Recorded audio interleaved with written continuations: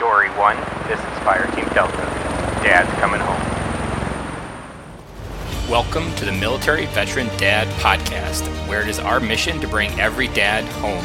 I am your host, Ben Killoy. I'm a United States Marine veteran, husband, and a father. We will bring authentic conversations to inspire action in your life so we can close the gap between the dad you are today and the dad you want to be tomorrow. This is the Military Veteran Dad Podcast. Welcome to the very first episode of the Military Veteran Dad Podcast. I have a simple mission for the show: to bring every dad home. So many dads have come home, but never really become present.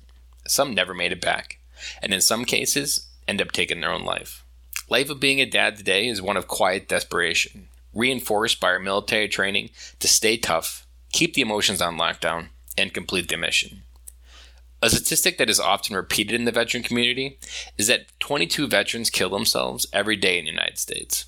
Our focus will be on the military veteran dad, to end the chain of broken families and kids who did not get to grow up with a dad in their life. While this is not a podcast only about suicide awareness, it is a podcast about providing hope that a better and stronger tomorrow is possible. Each episode, we will share inspiring stories of everyday dads who are still working to come home, but have learned some lessons along the way and want to share their wisdom with you today. We'll bring bonus episodes to the show from Gold Star family members and the impact it had on their life. Every life is worth living. We sometimes just need to be reminded along the way. My hope is that these stories will begin to move the needle between the dad you are today and the dad you want to be tomorrow. Before we get started with the first episode, I thought it would be important for you to get to know me, and I wanted to share my story. My name is Ben Killoy, and I'm an author, blogger, speaker, and now a podcaster as of today. It was September 2002 when I raised my right hand for the Marine Corps. But my story doesn't start there. It began a few months before when I was ready to join the Air Force. We'd already met with the recruiter, and I was ready to go. That summer, the local Marine recruiter had a bouncy house at our church picnic. My mom went over to first because she wanted to make sure I was exploring all my options. I had already crossed the Marines off as I thought they were only infantry, and I knew that wasn't me. I quickly found out that is not, and following Tuesday, I had a meeting with him in the guidance counselor's office, and 2 weeks later, I was rated my right hand for the Marine Corps. Little did I know at the time, he was the #1 recruiter in Wisconsin 3 years in a row.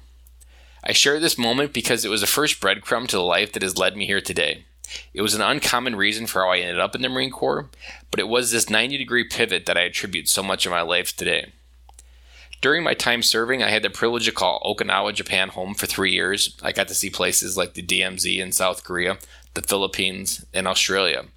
I left in August of 2007 with the simple belief that I was meant for bigger things in life, and the Marine Corps was going to hold me back. But what no one told me was that life after serving was going to be the next hardest battle we faced as veterans. Maybe they did, and that was just the part I was too tired to remember. I remember 1 year after transition from the Marine Corps reflecting on my choices. When I first got out and thought, I had no idea what I was doing a lot of should have done this or should have done that in my head.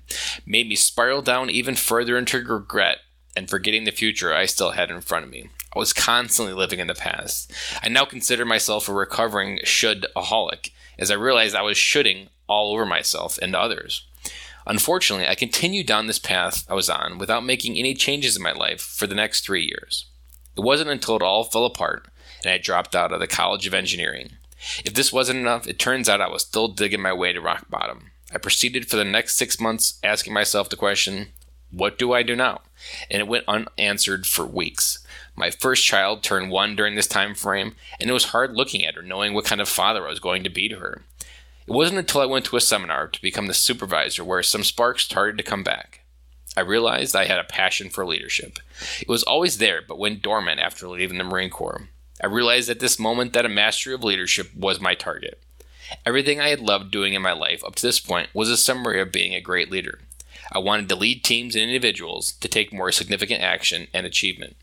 What came out of this was a burning desire to lead and consume as much information as I could on the subject. What transpired was an overload of information, but not a whole lot of action, just paralysis. This desire took me down another path. This isn't working, now what? Sound familiar? I started to doubt myself that I had even made the right choice with leadership. Maybe I needed to just stick with what I was doing was okay at doing. I remember thinking maybe this is all just garbage and others convince you of, but that life is meant to be that 8 to 5 job that just pays the bills. It wasn't until I added one last ingredient into the mix that clarity began to emerge. People. Sounds stupid, but the fundamental interactions with like-minded people pursuing the same path helped me niche down further in my purpose and desire and begin to cultivate the action that I had been missing for so long, but was desperately needing. 11 years after the Marine Corps, I am making the connections I needed, making the choices to deliver the results I hadn't seen, and I'm still working through, but without struggle, we cannot have growth. Today, I work with military veterans' dads through podcasting and coaching on how to come back home and be dads and husbands our family needs. I want to leave you with one parting thought.